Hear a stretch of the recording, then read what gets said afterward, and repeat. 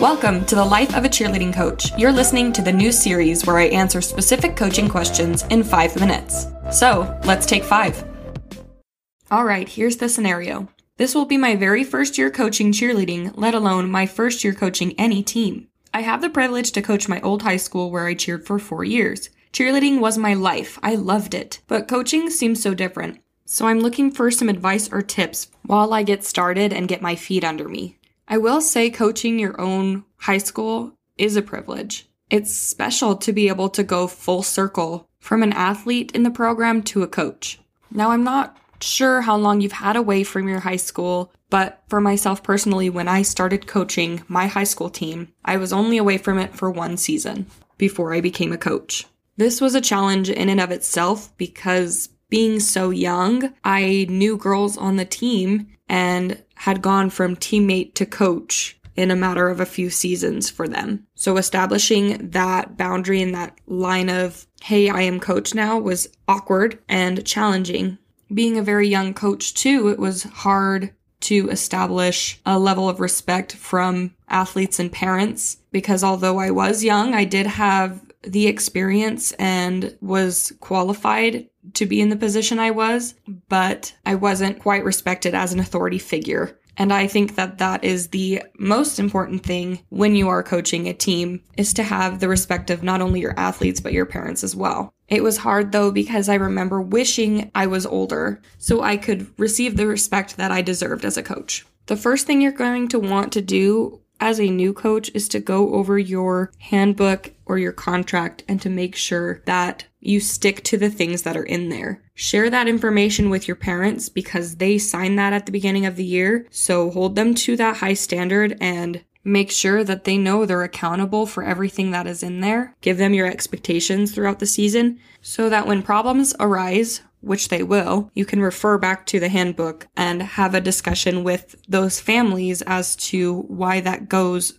against your policy. I think one thing that genuinely helped in being a new coach and in being the coach of my old high school was creating a great working relationship with our AD. Our activities director was with us every step of the way throughout the season. We kept her informed on every important decision that was being made, every parent issue that came up, and she had a copy of our handbook, and it was just nice to be able to have that relationship with her because we knew that she was supportive. When issues do arise, you're going to want to have that support from your administration in case they need to back you up. Keep an open line of communication with them as well. I'm not saying this works for everybody, but when we started out coaching, our AD was CC'd on every single email communication that was sent to our families. I will say that I was very blessed to have the activities director that I had when I was coaching my old high school. She was so supportive and kind and wanted to be involved in the program as much as she could be. She even flew out to nationals with us. So build those relationships so you can better your support system. When I became a coach, I had to develop my own style of coaching.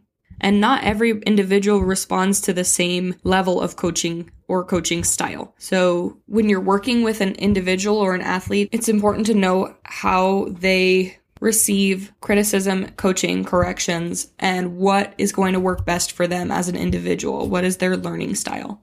I think that when I became a coach, one of the most important things for me was to maintain the traditions that were important to me throughout my years in the program and to carry them on. But now reflecting back, not everything has to be the exact same from when you were in high school. It is important to establish yourself as the person in charge and as the leader of your program so that you can pave your own path and make it your own. And by saying that, not everything has to change, but maybe you're ready to implement your own ideas. So I say go for it. Go all in and never waver on the culture that you're establishing or the expectations that you have in place.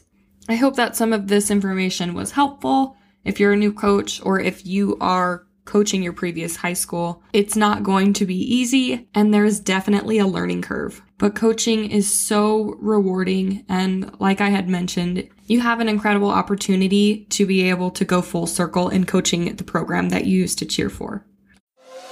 If you want to be a part of the next episode, please leave a listener voice message. Link is in the show notes. Thanks for listening and go make a difference.